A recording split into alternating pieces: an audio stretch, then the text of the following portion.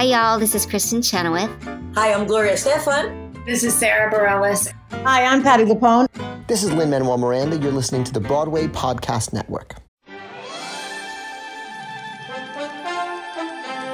Hi, I'm Rob Schneider. And I'm Kevin David Thomas. And this is Behind the Curtain, Broadway's Living Legends. Don't forget to follow us on Twitter at Broadway Curtain. And make sure to join our Facebook page at Behind the Curtain, Broadway's Living Legends. Our guest this week is a two-time Tony Award winner for her brilliant performances as Carlotta in The Phantom of the Opera and as Duchess Estonia Dulworth in Nice Work If You Can Get It. Her unforgettable voice has been heard in such musicals as Ragtime, Mamma Mia, Sweeney Todd, and just about every great musical comedy heroine you can name. To tell us what it was like to work with such legends as Comden and Green, David James Carroll, Madeline Kahn, and George Hearn, here's the foremost interpreter of Mooney Shapiro's music, Judy Kaye. Thank you so much for joining us, Judy. I'm so glad you appreciate Mooney. No, I am fascinated by this show. So you played what, 19 roles, I believe? I had the fewest number of costume changes, and I had like 90. So I guess maybe that was 19 characters. I've never counted all of them up, but I did count up the costume changes. I don't know why. Really? I mean, some of them were like just pulling, changing something small and then running right back out on the stage. But still, that's pretty impressive. Well, tell us a little bit about this show because most people aren't familiar with it. Well, let's see. It was a book show written in the form of and then I wrote review, like Side by Side by Son. Yeah, yeah. Okay. Ain't Misbehaving, right? But it was about a fictional composer and his life and times, which through that illuminated probably, maybe 5-6 decades of human history. Oh my gosh. It was a really wonderful, wonderful show. It had been called Songbook in London. And it was, we had a blast, and we were the last show to play the Marosco. I had the foolish feeling that maybe I could save that theater from the wrecking ball, but of course I couldn't. I still have an armrest they gave me. Really? Yeah. And did you know that production would be the last one when you're going into it? We kind of knew, and maybe that colored everyone's opinions. And right up the street, there was a show called Day on Hollywood Night in the Ukraine, which was not totally dissimilar, but it was. I mean, in feel it was, but it got blessed and we got damned. And did you feel like, really too bad. Even in rehearsals, could you feel like it? I don't want to say sinking ship, but did you feel like it was a sinking ship? Good. It wasn't an easy birthing, but it was wonderful because the writers were there. They were still working on it, and we had this great company. I mean, maybe it was Jeff Goldblum, right? Yeah. Gary Beach. Tim Jerome and Annie. Okay, I'm gonna have McGreevy. She's my next door neighbor. She lives at the Versailles. Yeah. Okay, so Annie McGreevy. I'm losing it. Anyway, it was great. It was a wonderful score that was so evocative of some of the most in jokes. If you were at all up on your Tin Pan Alley that's and amazing. Musical theater history, it was really, really marvelous. It had so many in-jokes in it. I wish someone would dig it up. I wish we could see it. I wish we could hear it. Yeah. I mean, it's the kind of thing that we really should do in Mufti over at the York. Oh, that fun. would be a very good idea to do that. Hear that, Jim Morgan? Yeah. It had Don't Play That Love Song Anymore, Sam. Da-da-da-dee-dee-dee-dee-dee. Well, that melody kept coming up throughout. Mooney kept trying to sell this song, and finally, in the end, someone, his ex, finally sings it. It becomes this wonderful ballad, but it was like kind of a crazy sort of a song. Every time he would play music for some producer, that song would always come up. That would be the one. They would always reject it, and finally, that's hysterical. It's very involved. It sounds like it's funny. Yeah, it sounds like it's very funny. It was very touching. Yeah. It covered some really tough subjects, from anti-Semitism to race relations to lots of stuff in there, but it did it so cleverly. I would love to see it. Yeah, Unfortunately, one performance. Is that one right? performance. Yeah. One performance. Yeah, we deserve so Gosh. much better than that. Yeah, you Yeah. did. Yeah. I don't know. I think I tend to think sometimes, a couple of times in my life, I've been a part of what turned out to be write-offs for producers, as opposed to. Yep. And maybe I'm being cynical, but it's hard not to be sometimes. No, but besides that one, which else do you feel didn't get its total due? Oh, brother, certainly didn't yeah. get the run it deserved. It was same year. hysterical. Yeah. Same It year, right? A was- couple of months I later. guess it was. Yeah. Jeez. Well, Lucky I didn't slip my wrist. Ro- after all of that, I'm but sure anyone would have 81 felt wasn't that the way. best year, but that's okay. That's okay. It had its moments. So wait, now, Oh Brother didn't work because I've always heard that it's because the time period, that what was going on. I'll tell you with what it. happened. I'll tell you what happened. The night we opened out of town at the Kennedy Center, that day, Anwar Sadat had been assassinated. Yeah. Oh. Okay, have you ever seen the poster? It has It's it has yes. a camel. Persian, yeah. A camel. It's a cartoon. A camel in full burnous. Yeah. High top sneakers. Oh. And big sunglasses Yeah. on top of a skateboard. Oh, Going through the dunes in the desert, and underneath it says musical comedy breaks out in the Middle East. yeah. So that's. I feel like that wouldn't do well today After- either. No, After no, that no, event, yeah. nothing was ever funny. I'll tell you, well, certainly about the Middle East. No comedy there. But even after all of that, our biggest audience came from the State Department. They loved coming to see the really? show. They laughed and the critics visibly were seen to be laughing and slapping their thighs, Having a and the good whole thing, time. and then sat down and wrote some of the nastiest notices. But you know who didn't get nasty notices in those reviews was you. You actually got singled out a couple times Well- by Frank Rich specifically. Frank he Rich, really he You never know why. Yeah. We were all. It was another great cast. We talked about David James Carroll. He was Yeah. in that. oh, He was brilliant. We were really, Mary really good Mastrantonio, friends. yeah. Mary Elizabeth Mastrantonio, Allison Reed, It's a good Alan group. Weeks. yeah. It goes on and on. Yeah. Was that- Harry Groner? Oh, he's so good. Yeah. Now, how did you feel it was working in the rehearsal room? In the rehearsal, Great. it was working like Well, gangbusters. they had to fix some things because, and it was up to Mary Elizabeth and Allison and I to get them to change some things. There was a moment at which the men were singing some kind of revolutionary song. You can see how this would The look go on your over. faces. And at the ultimate moment in the number, all the men in the cast shot off M16. No. Yes. Yeah. Are Yeah. you serious? Kind of like half loads on these like they weren't Uzis, but they could have been. But, they were automatic weapons. It's And terrifying. we went to the director, Mary Elizabeth and Allison and I, and said, even from here, from this vantage point, I can tell you that's a bad idea. And he had us three girls singing a song about how it was a man's world. It's a man's world. People are being so lousy to the women. It's a man's world. And I said, give this song to the men. We have something else we want to sing. And so he went home that night. And with Michael Valenti, who is still a very dear friend. This was Donald Driver and Michael Valenti. Yep. And he wrote a song called, let's see, I got to sing the song in order to do it. What do you sing when you're feeling bad? Just been dumped, just been had. Oh. What do you sing when they don't want sad? You sing a loud and funny song. Rhyme scheme. Wow. That's good. Yeah. That was good. Yeah. It's a great song. I do it in my act sometimes. Oh, do you really? Oh yeah. But it was a trio, and we had this tight harmony, and it was very funny. It was a very, very funny show. One of the big numbers was Bangle Laden OPEC Maiden. Once again?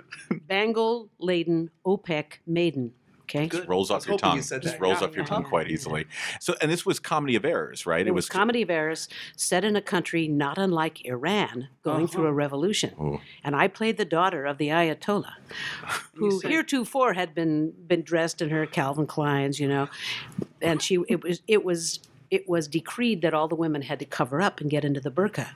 And my I goodness. spent the evening roaming the stage in a black burqa with a thing like Oh this. my gosh. And at one point, I finally tossed the thing off and say, I'm not doing it. I mean, edgy. Now it would be impossible. Well, I mean, It'd be look, yeah, I impossible, mean, yeah. like when The Arab Jonathan League Price came already to do was Miss pissed Saigon, off. At yeah. us. They already were Oh, angry. my We hadn't even goodness. done anything yet. And they hadn't seen it. They didn't know that it was all. At the end of the day, it was all about brotherhood, you right. know, and let's be nice to each. But that, of course, that doesn't even fly anymore either, does it? So- No, that's if, true. if you haven't heard the score, it's on CD and it's There's a wonderful. recording of it, It's yeah. a wonderful score. Eye It's- to the World, that Oh, it's quartet cool, is yeah. so gorgeous. I'm gonna get it. Oh, it's Oh, yeah, gorgeous, you gorgeous, shouldn't gorgeous. So wait a minute. So knowing all of this stuff in D.C., it still went into New York even after It came Sadat in. had been assassinated. And Yeah. did you guys feel any trepidation about that? Probably. I've trepidation. We felt like, our days are probably numbered, so let's enjoy it. Yeah. And it was so sad because it was one of these casts where all just loved each other so much. We would have had so much fun running this show. That's rare. One of I your mean, that cast is rare. members Yeah. is David James Carroll, who a lot of younger artists aren't as familiar with as they should be. Beautiful voice, an amazing actor. Can you just tell us any memories that you have about working with him, or describe his talent for those who are Well, unfamiliar it with had it? one of these beautiful. I don't know how would I describe this baritone? It's Perfect. clean, elegant. God, it had a little metal in it, so it Yes. cut through. If you want to hear him, he did do the Grand Hotel recording, didn't he? And Chess. He did Chess. Yeah. So you can hear that voice, and he stop yelling at me. We should A lot of tell our acting going on listeners next very door. quickly that we're at a rehearsal studio Yes. and there's acting with a capital A happening, and it It's sort of all just around bleeds- us, and we're bleeds looking out through on the and skyline of New York. It's pretty swell. something non-realism is happening next door. Yeah, actually, this is what you deal with if you're in a studio rehearsing your act for 54 Below, as Yeah. I have many times. Yeah, That'll be going on next to you while you're, exactly. singing and dancing. Sounds So, in New York. Showbiz. Yeah. But Mr. Carroll, yeah, but Mr. Carroll, he was so funny too. He believed he could get old brother to run. He was very inventive, and he started writing ads and commercials and ways for them to market us in New York that we could use this negative thing that was going out there and build it into something. And he was right. I mean, if our producer had guts. I mean, it wasn't dangerous for us to run. It was, probably it added a kind of a layer of I don't know, a little patina to the whole affair to know that things were starting to change rapidly in the Middle East. Yes. on an optimistic note. Yes, please. On an optimistic note, in your Tony Awards speech, you thanked your dad for giving you the gift of Gershwin. Was this in the house growing up? Was your dad? Oh, we loved my dad. I was my dad's alter ego, I think. He was a pediatrician who kind of did stand up with the babies and the mothers and the kids, and he had been a singing waiter in the Catskills with his brother Harry Kay, the dentist. So it was Harry and Jerry Kohansky at that time at the resorts up in the mountains, and as we were growing up, I'm not sure how I was introduced. Maybe he did introduce me to the Great American Songbook, but there was a radio station in Phoenix where I grew up that had a thing called the Teenage Underground, and I was in the vanguard of that. I listened to the Beatles and everything, but I really, really loved The songbook. great song, Yeah. great songs of all those guys from the Tin Pan Alley. I sometimes think, where would music be now had George not passed so early? Right. I think about I think about stuff like that all the time, which Totally. is totally wheel spinning. But there it is. And my dad and I used to sing together. And when he had his stroke, I was at the hospital with him, and he was doing what they call sundowning. He was flailing, just started singing, "It's only a paper moon sailing over a cardboard sea," and he would sing with me. So we we had done that before. We had sung all kinds of songs, and Gershwin right up at the top of the list. Yeah. Yeah. Now, your voice is so incredibly versatile. When you look at all the shows you've done and all the styles you've done, what sort of training did you have growing up? I was in the concert choir, and we did all kinds of classical music, and if they and we didn't have any kids of color in our high school. We had Native Americans. But we didn't have. I don't remember any black kids in my choir, which more is the pity. So when we would do Negro spirituals, they would ask me, the Jewish kid, which I thought was a natural. It's a natural. I would do all that stuff, and people tell me they would look around for the face, and I guess I passed. Give it to pretty Judy. good. Give it to Judy. Yeah. That's why I think they asked me to. I did an Arlen disc, which was the title of which is the American Negro Suite. I can't even get it out because it's so ridiculous for me to be singing it. It's a wonderful piece of music, the American Negro Suite, and why these people decided I should do it. But it was very much out of the synagogue too. The music sounded so much like that, so it was kind of in my bones. Maybe it's because that music is all. It's always been there. Yeah. All of that music merges, Then I went off to UCLA, and I was accepted into the opera workshop, which had a secondary thing, the musical comedy workshop. And so I was studying opera. So you'd explored your upper register, and you weren't just singing, belting all the time, but you were always. I used to, when I was even a kid, I would sort of hum up and down the scale and over what I learned was a passaggio, and I sort of developed my own little vocalese, and it turned out to be absolutely the right thing to do. And I had never sung high. I'd been in the tenor section in high school, and then sometimes like a second soprano, certainly an alto. When I got to UCLA, they said, "Oh, you're going to be a lyric soprano now with an extension." So they started vocalizing me much, much higher, and that scared the hell out of me. But that then training, that training was a good foundation. It was a very good foundation. And then one day, my coach, Maestro Carta, this dear older Italian man who's probably my age now, what I am now, but I went in for a coaching session with him, and he said, Judy, you're not happy. I said, it shows. He said, yes, it shows. You're not happy.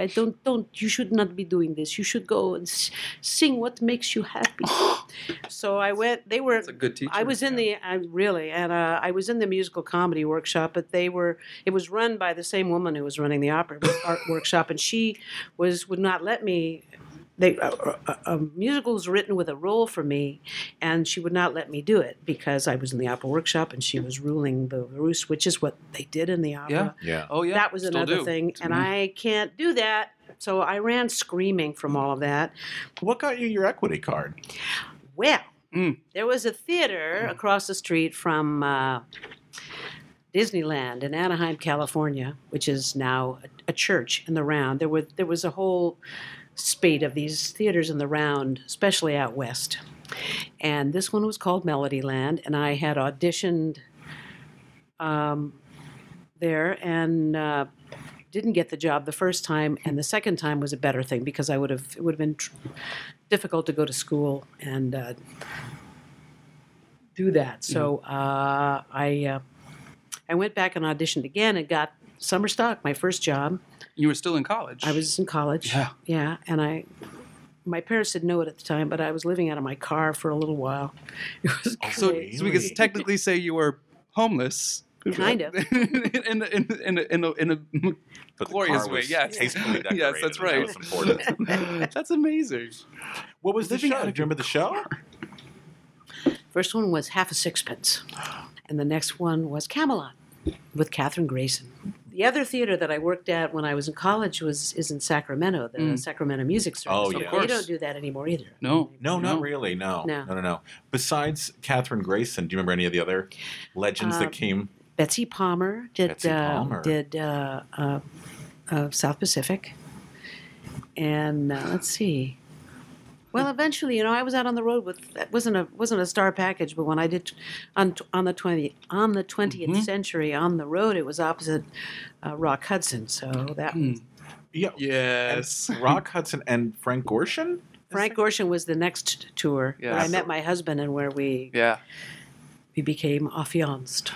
Yes. Congratulations. How many years now have you two? We were just talking about it. April will be 29 years. Mazel tov. That's amazing. That's Isn't that crazy? wonderful. It's crazy. That's amazing. So Rock Hudson and Frank Gorshin, Yeah. two We have to actors that ask. don't We have to Give ask. them in the same breath. What was it? What was it like working with Rock Hudson? Oh, what a lovely man. What a really wonderful man.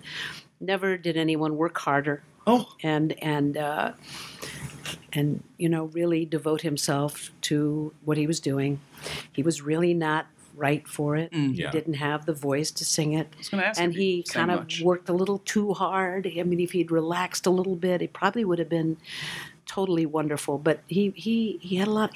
He worked with a lot of stress, I think. Mm. While Frank Gorshin, frankly, didn't give a shit. So he. Not surprised. by I mean, that I would for- turn to him and he had said, Oscar, where are you? Where's Frank? He had taken a walk, stage left. He was in the dark. He was just changing good. it up.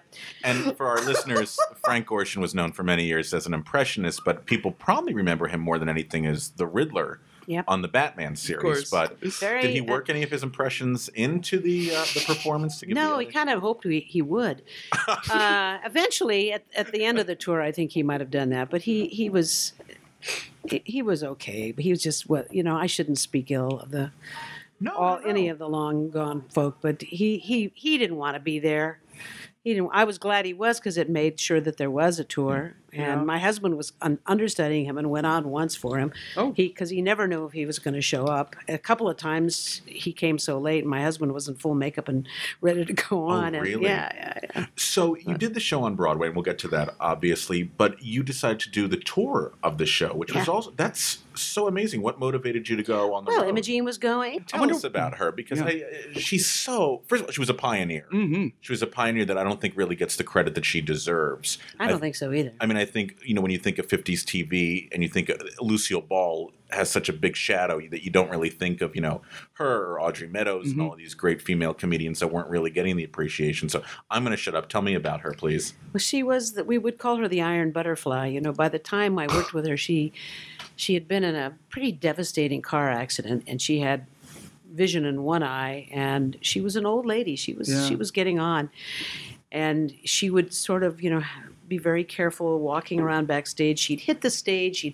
The lights would hit her, and she would light up like a Christmas tree. I mean, it was what a great professional. Just a great artist. Yeah.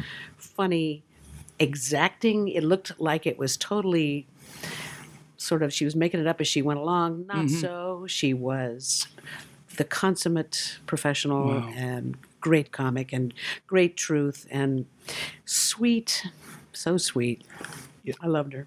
Most people, once again, they probably know her as Aunt Edna from the Vacation movie. But, YouTube her and Sid Caesar and look at some of the routines they did on your show of shows. And she is brilliant. Absolutely brilliant.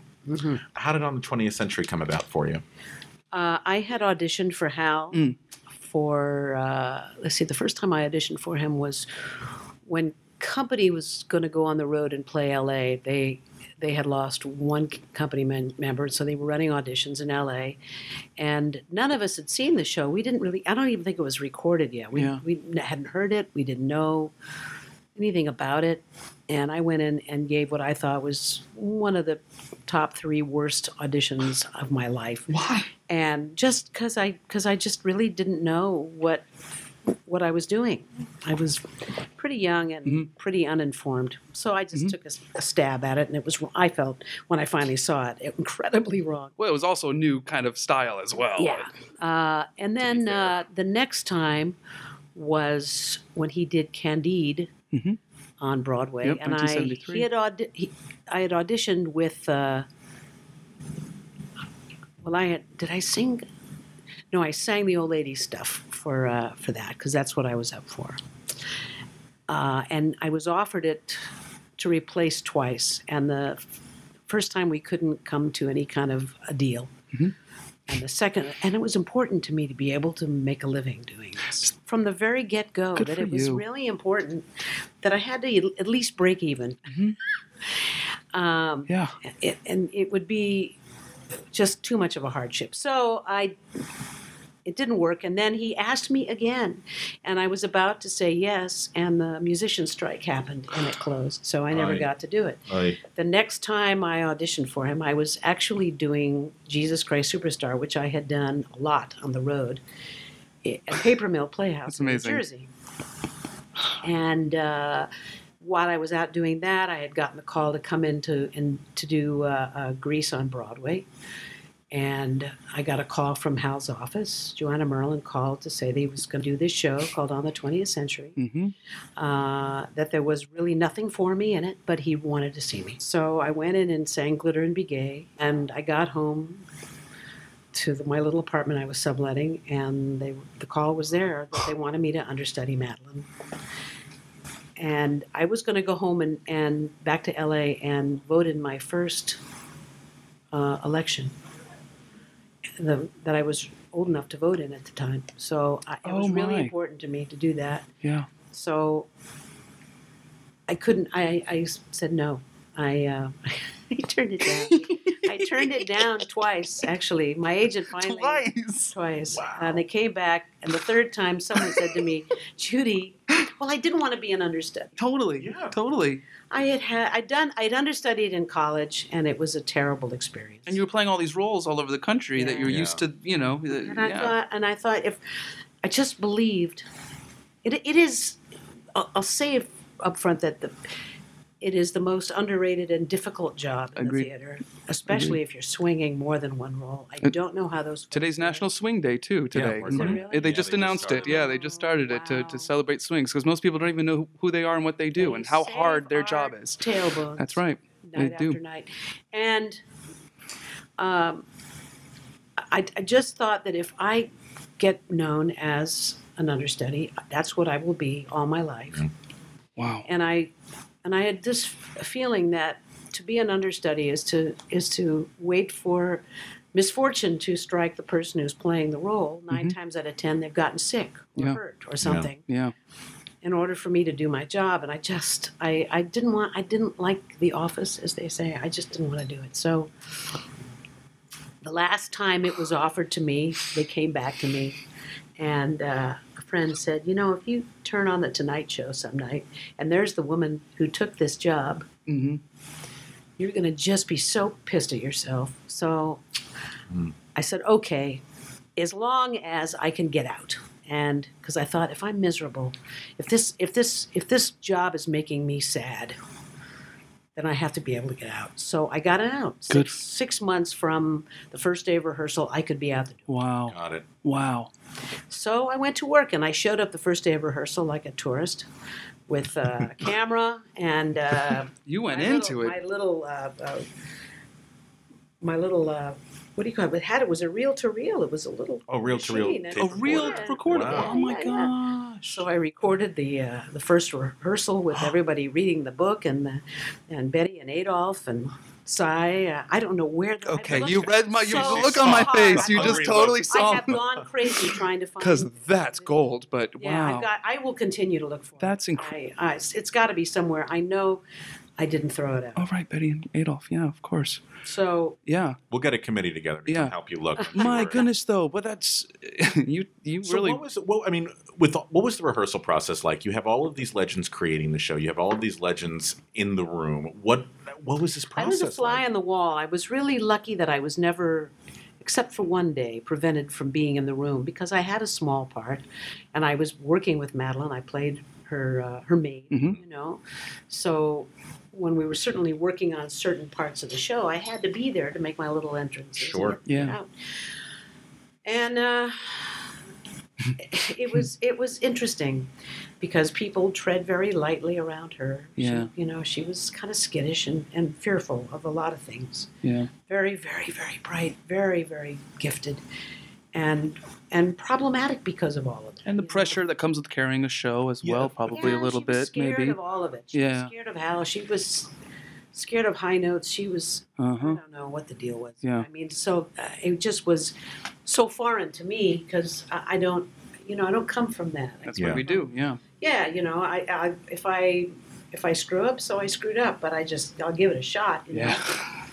Yes. But it was really exciting. And, I wanted to see what a musical was like, a big Broadway musical from its beginnings. I wanted to be there, and I was there. It was really thrilling to watch the choreographer and working with the ensemble. Yeah. And I had so little to do that I went to him one day early on, and I said, because Madeline didn't want to be involved in the numbers that they were staging around her. She didn't want to just stand around. Of course not. Why would she? Mm-hmm. So he said, well, I said, I have nothing to do. I'd be glad to come in and you can stage around me. It'll give me a chance to learn what I have to learn. Totally. And, next thing I knew, I was performing those numbers for her so she could see what they had staged. That was a little uncomfortable. Yeah. And I didn't know that was going to happen. It didn't even occur to me. The day that you go on for her for the first time, can you walk us through? The day? Yeah. Oh, yeah. Please. I told this story, so Mhm. it's not new to me. Well, I had bought a gift for her up in Boston. It was an etching, little antique etching that looked like Victory leading the troops. It looked like Veronique as well. Mm-hmm. So I was having it framed, and I had done one run through. The only rehearsal I'd actually done in the role was we got back from Boston, and Hal wanted to do a run through on chairs at a rehearsal room. They were waiting for the sets to get into town and the theater to be ready for us. And Madeline didn't come that day, and Hal suddenly turned to me and said, "Do you want to do it?" I said, "Yeah." I don't know what it'll be like, but yeah. Yeah. So between scenes, Kevin Kline would run me out in the hallway, and he would go over stuff with me because it was important for him Yeah. to have somebody to work with. So we did that. And I had been keeping up. George Leanders and I had been keeping up. He was covering John Cullum, and we were both up on the script to that day. It was it was fun for us, and it was important for the show, we felt. Mm-hmm. Usually they don't rehearse any of the understudies until the show is over. Never my experience. Yeah. So, we did this run through on chairs, and afterward, Hal ignored me, and I finally went up. I said, "How you have some notes for me? Can you give me some notes?" And he was ignoring me because I wasn't reality to him, so it was very hard for him. Finally, he said, "All right, lose weight." That was the first thing. They always tell me to lose weight. And start watching old movies, and I suggest you look at Harlow, Jean Harlow, because you're a little tougher, you're a little more like her. So I said, okay. So I had been watching old movies. In the morning of that day, I had actually been watching a Carole Lombard movie because I loved Carole Lombard. And then I went off. I went to pick up this gift from Madeline, and then I went to the gym. At that time, it was obviously before cell phones. Yeah. And I did my workout, and I knew I was supposed to call my service to find out what my status was that night. But there was this long line of soaking wet women with towels wrapped around them, waiting for the payphone and the change room. So I said, oh, screw it. So I showered, I got myself together, and I stopped. There was this little Belgian restaurant on 44th Street that I used to stop at. It was sort of right between the gym and the theater. And I had a little piece of fish, and I even had a little glass of white wine, and salad. And I got to the stage door, and my watch was off. The entire cast was waiting for me in the vestibule of backstage, and they all yelled, "You're going!" Oh, gosh. And I believe my You may have to bleep this. Do you bleep things? Oh, no, we it's- can- you can say anything you can What say, yeah. What I said was no shit. So I was taken upstairs to Maddie's dressing room, and they started throwing the clothes on me. I Wow. had the presence of mind in Boston to ask them if I could buy myself a pair of all-purpose shoes that I could wear if I had to go on. Yeah. I needed something that would fit that weren't Agnes's Mhm, shoes. They had to be different. So I had the shoes, and they threw the wigs on me, and I didn't have a pair of eyelashes because Agnes didn't need eyelashes. So Imogene came upstairs and gave me a pair of eyelashes. Oh, And I went on in this blur, and all the things that I'd sort of been thinking about in my dressing room 3-4 floors above Yeah. that. Every time you heard it. Yeah. I think, would I do it that way? What do I think I do? I went on and did it, and it worked. Your way. Yeah. Anyway, Your I way. mean, it was the only way I could do it. Exactly. That's what I knew was what came out of my mouth naturally. And by chance, because I was late and because I hadn't gotten any of the messages going, where the hell are you? Where the hell are you going on tonight?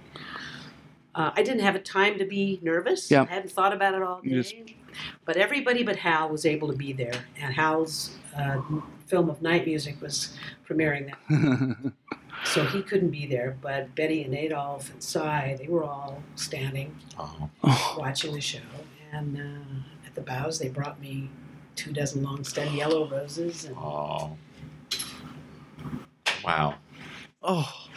Well, and 9 more times I went on for her. And In a row? Or did she come back 3 like the that next? time, and then another 3 and another 3.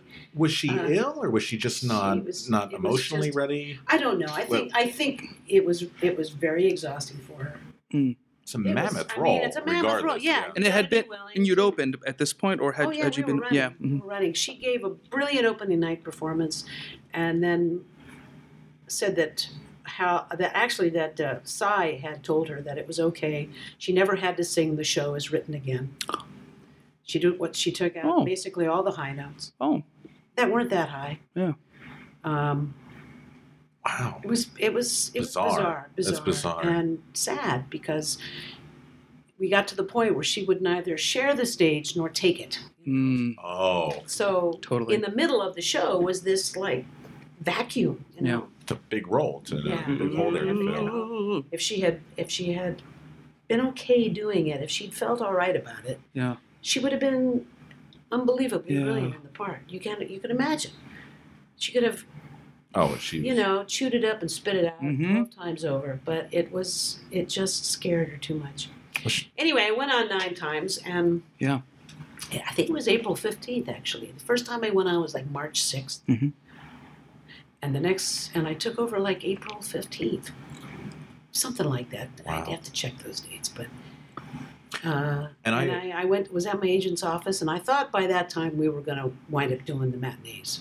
Ah. There Got was just about to be precedent for that, but I thought that might be what happened, but that's not what happened. Hey, it's Kaylee Cuoco for Priceline. Ready to go to your happy place for a happy price? Well, why didn't you say so? Just download the Priceline app right now and save up to 60% on hotels. So whether it's Cousin Kevin's Kazoo Concert in Kansas City, go Kevin, or Becky's Bachelorette Bash in Bermuda, you never have to miss a trip ever again. So download the Priceline app today. Your savings are waiting. Go to your happy place for a happy price. Go to your happy price, Priceline. America. We are endowed by our Creator with certain unalienable rights: life, liberty, and the pursuit of happiness. At Grand Canyon University, we believe in equal opportunity, and the American dream starts with purpose. To serve others in ways that promote human flourishing and create a ripple effect of transformation for generations to come. Find your purpose at Grand Canyon University. Private, Christian, affordable. Visit gcu.edu. I had heard that they were trying to get you to be nominated for a Tony Award that season, as opposed to her. Yeah. That's Well, there was, you see, in a company, Dean Larry Jones. Kurt, Yep. yeah, Dean Jones had opened it and Yeah. had left early on, Mhm. and Larry Kurt was nominated Right. for it. yeah. So there was precedent Mhm. for that. But it did not make the committee happy. Mm. So for whatever reason, they decided that would not Okay. occur. So I got to do a number at the Tonys, and Oh yes. Yeah, oh, yeah. Man, it's fantastic. I was not allowed to be nominated. And you stayed with the role for so many years after the Broadway production. It's amazing if you had turned it down, but Yeah. you stuck to your guns and you got a lot of good things out of it. Yeah, so good amazing. for you. It was amazing. It was amazing. Now, obviously, Hal Prince remembers you because a few years later you're doing Phantom. Right. Had you seen it in London before it came over to the United States? I auditioned, and he asked me to do it, and then I went over and saw it. And what was the role like when you saw it in London? Was it the same that you inhabited? As I had said to him, I think, to me, when I see it, she is something of a foil. I mean, she is who she is. She's this very self-possessed diva, of course. Yes. They all, Yes. Capital D.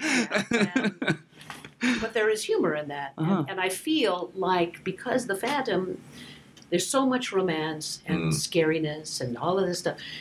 And wouldn't it be good to have sort of an I made a fist kind of a moment in this thing that she offers a little relief from all of that. Yes. I mean, she's comical in her way. She has so much self-confidence. That's right. It's funny. That's very astute. Now, Hal wasn't completely in agreement. But I said, you may, especially after I saw it, I said, you may have to throw a net over me, because I just feel like it's impossible to do her without getting a chuckle or three. Uh-huh. And it worked. I mean, got you a Tony Award, so something was working. Something. Yeah. This might be a really stupid question, but what makes him such a good director? I mean, we in the audience can see the brilliance, but we're not there for the process. So what about it? Well, you know what? You wouldn't call him an actor's director. He doesn't come in he doesn't really understand an actor's process. But what he knows is that what he wants to see, the totality. Mm-hmm. And you come in with an idea, he works with it. If he doesn't like it, he tells you. In fact, I really kind of like working this way. I like to work all kinds of ways, but this way's fine with me. I'm an actor who doesn't even mind having a line reading given to me. That doesn't bother me. It isn't going to sound like that when it comes out of my mouth anyway. So, Yeah. But then I know what the director What they wants. want. But he doesn't do that. He really lets the actor kind of do it themselves. I remember going back to 20th Century, the first day that we were on this mock-up set. There was a plywood train in this very large rehearsal room. And it was time for Kevin Kline to make his first entrance as Big Boo Boo. And if you don't know the show, he's Little Lulu, Lily Garland, the fabulous star of stage and screen, is traveling on the 20th Century Limited, Chicago to New York, and she thinks she's by herself with her maid on the train. And suddenly the door flies open on her car, and there's her boyfriend, who she was thinking about losing anyway. Mm-hmm. Bruce Granite. So he makes that first entrance, and he had filled his pocket with confetti. I'm sitting actually out. I'd already done my little scene with Madeline with the shoes and the whole thing, and I was gone. So I sat down, chair kind of in the same row with Hal. And he walks in and he throws all of this confetti up in the air, and I look over at Hal, and Hal, you could just see him lean back in his chair and got this like a Cheshire cat grin on his face. Like, look what I hired. I knew he'd be great. Boy, am I going to have fun with this. And for sure, he let Kevin just go wild. Wow. And really, he staged all of those scenes. It was all built around his physicality, And if you saw the most recent revival, that is an evocation of, and a very nice one, but an evocation of what Kevin had done. He turned himself inside out. That's what Incredible. I hear. That it was a It was performance really to fun. behold. Yeah. That's the kind of thing that Hal instills and encourages, and it's great fun to work with him. Yeah. but a safe environment at least for the actors to try things. Yeah, I felt so. He can also, I mean, in those days, he could get kind of edgy with people if he felt that had to have the last word. He might get a little edgy, but that was okay. I could deal with that. You can deal with that. I could deal with that. Oh, yeah. Dealt with much. How many shows have you done with him, would you say? Well, including Paradise. Yes. Which is more recent. That was just a couple years ago, I believe. Yeah. 3? Yeah. 3? On the 20th Those Century, 3? Phantom and Paradise Found. That's incredible. That's not bad at all. Every 20 years or so. Yeah, why not? Yeah. Amen. Ragtime. Were you involved with Ragtime from the beginning? Pretty much. They had done a reading without me, but I did the staged reading up in Toronto. We had set pieces and costume pieces, and it was a lot closer to what the show became. It was a kind of a crazy thing because I was asked to do. I was invited and then disinvited to do the Broadway company. But then I was invited to do this LA company, which was very unusual. They hadn't opened in New York yet, but they were opening an LA company. Huh. What were they looking for? Well, Emma Goldman herself, hopefully. But there's a lot. Wanted me, and he called and offered me the role. And then a couple of days later, he called up and said, I made a mistake. I've been overruled by my creative team. They don't think you're right for it, so I'm sorry. So... Then I said, "Oh, okay. We'll have a great time with the show. It's brilliant. I can't wait to see it." Yeah. And then I get a call from him. We're doing it in LA. I want you to do it. And I said, "Okay." So I went out to do it in LA and had a marvelous time. And Stokes, they were running by now in Toronto. Stokes left that production and did it with us in LA. And LaShawne's was playing Sarah. And opening night in LA, I was asked to open it in New York. So. Oh, wow. It's a good opening night present. Did you know how special of a show you had in the rehearsal room? I was the cheerleader, and it was so difficult because every time Emma Goldman entered, it was always after a hugely emotional moment. And I was, especially during the staged reading, because it was wide open, and I was sort of working myself up into a frenzy to come out and be a firebrand, and I was crying. Oh, gosh. Because the immigrants had just entered, and it was beautiful. It was so beautiful.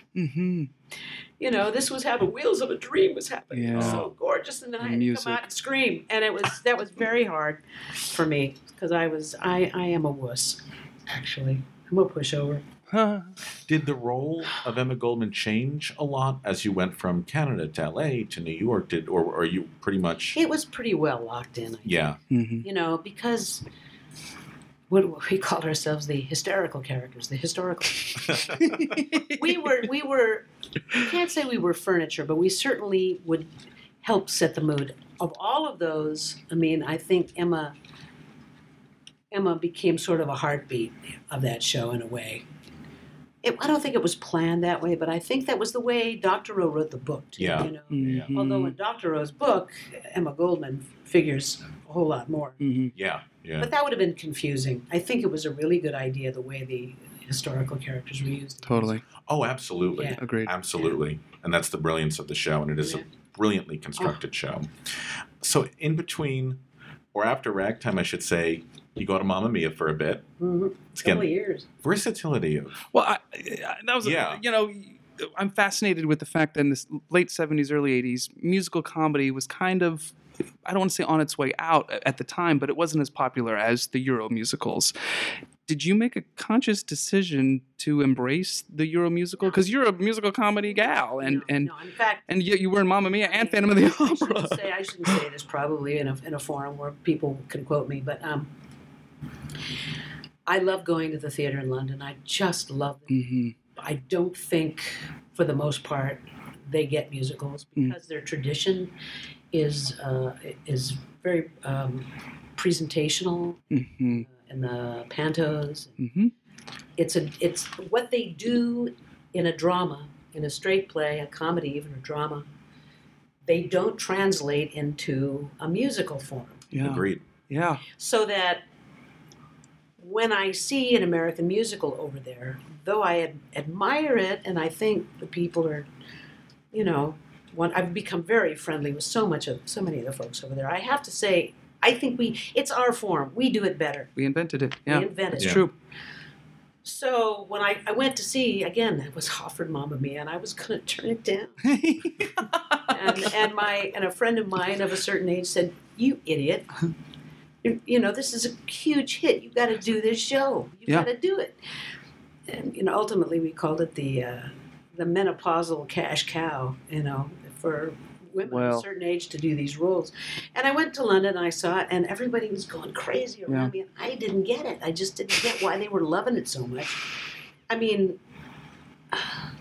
that's like biting the hand that feeds me, but that's kind of how I felt. Of course, once I got into it and did it, it was just fun. One of the I've never been in as good a shape as I was doing this. Oh, I bet. Well, you worked your butt off the whole time, and you're with this younger generation of young people. And I love that. I love that I get to keep doing these.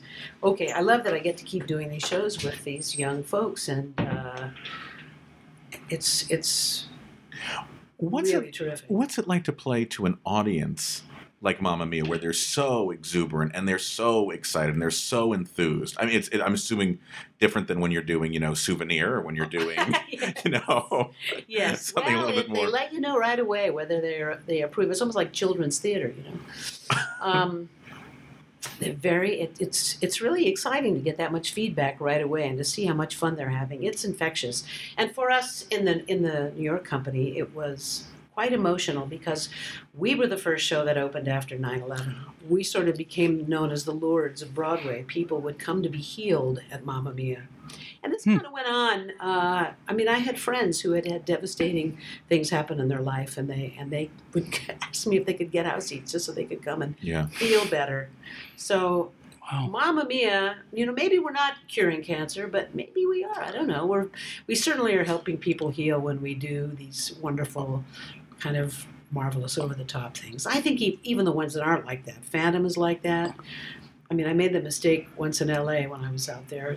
A woman had seen the show, 50, 60 times. Oh, my gosh. And I thought, well, I have to find out why and how she can afford to do this and why she does it. Isn't there something else she wants to be doing in her life? And she said, it's funny until you ask the question. She says, well, my husband is very ill and has been for a number of years, and this is the only fun I have. This is what I do. Wow. So...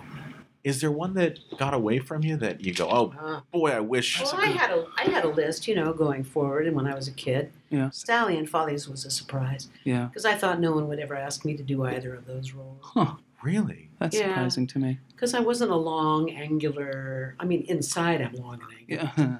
Outside I'm not. So, your physiognomy plays into what you are going to be cast in. True. Sure. It was considered well against type that I was hired to do Sally. It was one of the greatest highs of my life to play that role. And where did you play it again? I did it in Houston and Seattle. Excellent. Wonderful production. What about plays? They hardly ever think of me for that stuff. Even Except after... out and about, like ACT in San Francisco. Yeah. Wonderful out there, and they think of me in that way. But like in Britain, actors are actors. It's funny. Yeah. You can go between and betwixt and between. It's very storytellers. hard. That's it. Yeah, it's very hard in this country. Even after Souvenir, and you were nominated for actors in a play. I mean, that you would think that. Actually, won in L.A. for the Ovation. Oh, good. Congratulations. That sort of. I think yes. Yes. But a lot of people think of that as a musical. Because you sang and Did you do an album? So what the hell would I sing, people? I mean, I don't sing except for the Ave. I don't sing the entirety of anything. That's right. That's right. Until the very end when you do sing it. And for our listeners, that the Souvenir is about Florence Foster Jenkins, who is an infamous singer, you might say. Famous for the fact she really could not sing. But believed in her head that she was a fantastic singer. Colorateurs. That's right. That's right. And would sell out Carnegie Hall. So people could, some say, laugh in the aisles at her, but she really saw it another way. And was the play written for you, or did you? Okay, no, it fits so naturally. Yeah, it was perfect. by the time I auditioned, I was asked to audition for it. Wow. Because they weren't sure. Vivian Matalon, our director, Stephen Temperley, the playwright, Right. Mm-hmm. Jack Lee. Who was my first mentor when I came to New York. Jack? Yeah. Okay, so Jack Lee was He's Cosmo. he played Cosme McMoon off Broadway, and he was also sort of musical directing this, Sure. Yeah. sort of figuring it out. And so he asked me he said, I'll play the Ave in this key, and you pick any key you want. And they wanted to know if I could do something like that, and I could, of course. Of course. Any singer worth their salt practices, plays around being terribly bad. Why not? We do it. We love it. So That's amazing. The trick, of course, is doing it for 2 hours. And a healthy and singing bad in a healthy way, Healthy way, which you it's must really have important, explored. Really important. But pitch is made in the brain. It's not made down here. You Right. can make some awful sounds and do it pretty healthfully. Yeah. And then at the end, you got to sing as well as you That's right. possibly can. It's really important that it be That's right. absolutely beautiful. Yeah. Crazy. What a great Do you have experience. your names? Yeah. Really quickly, and then we'll. I'll play a little word associate. Whatever comes to your mind, whatever you want to talk about. Sue Grafton. Sue Grafton is a great lady and a wonderful, wonderful author.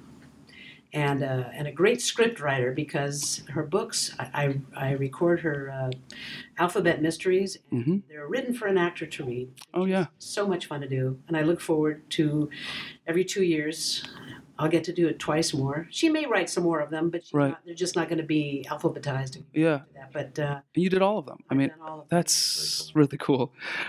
Just tell me what you want. That was fun. That was as we were closing on Broadway and on the 20th Century. I was hired to play Alan King's daughter in that movie, and I would get up at the crack of dawn. They'd pick me up to go to the set, and then after that, they'd run me to the St. James Theater, and I would do a performance. It was great. That's wild. I was never so alive. Really? Like I am right now. Oh Yeah. yeah. I was exhausted, but it was thrilling. Oh, I love it. Magdalena? Magdalena. Yes. Yeah, really, really beautiful piece. It's I tried to get opera companies, and somebody needs to stage this thing. It is so beautiful. By Hector Villalobos. And Robert Wright and George Ford. They did not do adaptations. They wrote it with him. Oh, and it's pretty doggone special. oh, that's Have you heard it? I have. Yeah, I have the CD. Yeah, It's and stunning. We did it live. Kevin Gray. Yeah. Hale conducted it. All of us. We did it up in. Wow. What did we do? I think we did a performance in the city too. Spectacular. It's great music. Oh, it's like a little hidden gem. It's really stunning. One last one. Pajama Game. This is a time of your life that fascinated me because you went from singing legit, then New York City Opera. Yeah, and Thought this would be a good opera. Really beautiful production of The Merry Widow out at Paper Mill, which they did do the next at City Opera, but then I was told that I would not be repeating my role as Hannah Glavari. I would, because if they were doing it 10 blocks south of us. Of the theater, I Yes, could do it. of course. They wouldn't let me do it there, which was too bad. Yeah. Pajama Game was fun. It was always hard doing musical comedy on that stage. Yeah. Because the sound in that theater was so awful. I'm not built for that. And they would always make the sets so that we were way upstage. When I went into Brigadoon, Yeah. they had staged that so that all of those, what had been in one curtain scenes, while they were changing the sets, originally became these big scenes way upstage. And they of course didn't want to use mics because it was an opera house. It was an opera company. Really hard. Really hard. Wild. And also wild that you went from singing in like the span of a couple years doing Babe, and then correct me if I'm wrong, but wasn't your La Boheme near this time too? Yeah. Like I said, I'll do anything for money, or actually probably not for money too. But especially, I will attempt to sing anything. Well, there's a lesson there for young people, because I find that a lot of young people in our business want to, I'm just a pop singer, or I'm just a musical theater, and you are a living lesson of, you can do everything. Yeah, you but know, the business also dictates. this is true. The business is going to paint you into a corner and make you. You know, I've had a wonderful, wonderful career. I've loved every second of it. Do I have any regrets? Minimal. I have no right to have them because, frankly, I've gotten to do just pretty much everything I've wanted to do. But if in my druthers, you asked me if there were roles that I wanted to do that I couldn't do, well, because you are painted into a corner. If you're a pop singer, you're a pop singer, and it was hard for people to wrap their brains around it. You know, Beverly Sills had a hard time wrapping her brain around the fact that I would sing legit and not. But look at, Kristen Chenoweth. Totally. I mean, that's Audra. That's what they do. You do it healthfully. That's right. No, it's not going to sound like maybe Lady Gaga, but listen to Lady Gaga when she, plants her feet and sings out. Those are musical choices. They're stylistic choices. There's either good music or bad music. It either works or it doesn't. Yeah. And whatever it is, you do it fully, and you find the style that's appropriate, and you do it. And you tell the story. Yeah. Thank you, Judy. Wow. Yeah. Thank you. I hope you'll join us again in the future. We'd love to have you back. Thank you. Thank you. Yeah. I'm Rob Schneider. And I'm Kevin David Thomas. And this was Behind the Curtain, Broadway's Living Legends. And today we were talking to the fantastic Judy Kaye, who will do anything for money. Don't forget to follow us on our Facebook page at Behind the Curtain, Broadway's Living Legends. And on Twitter at Broadway Curtain. Till next time, take care. Bye-bye.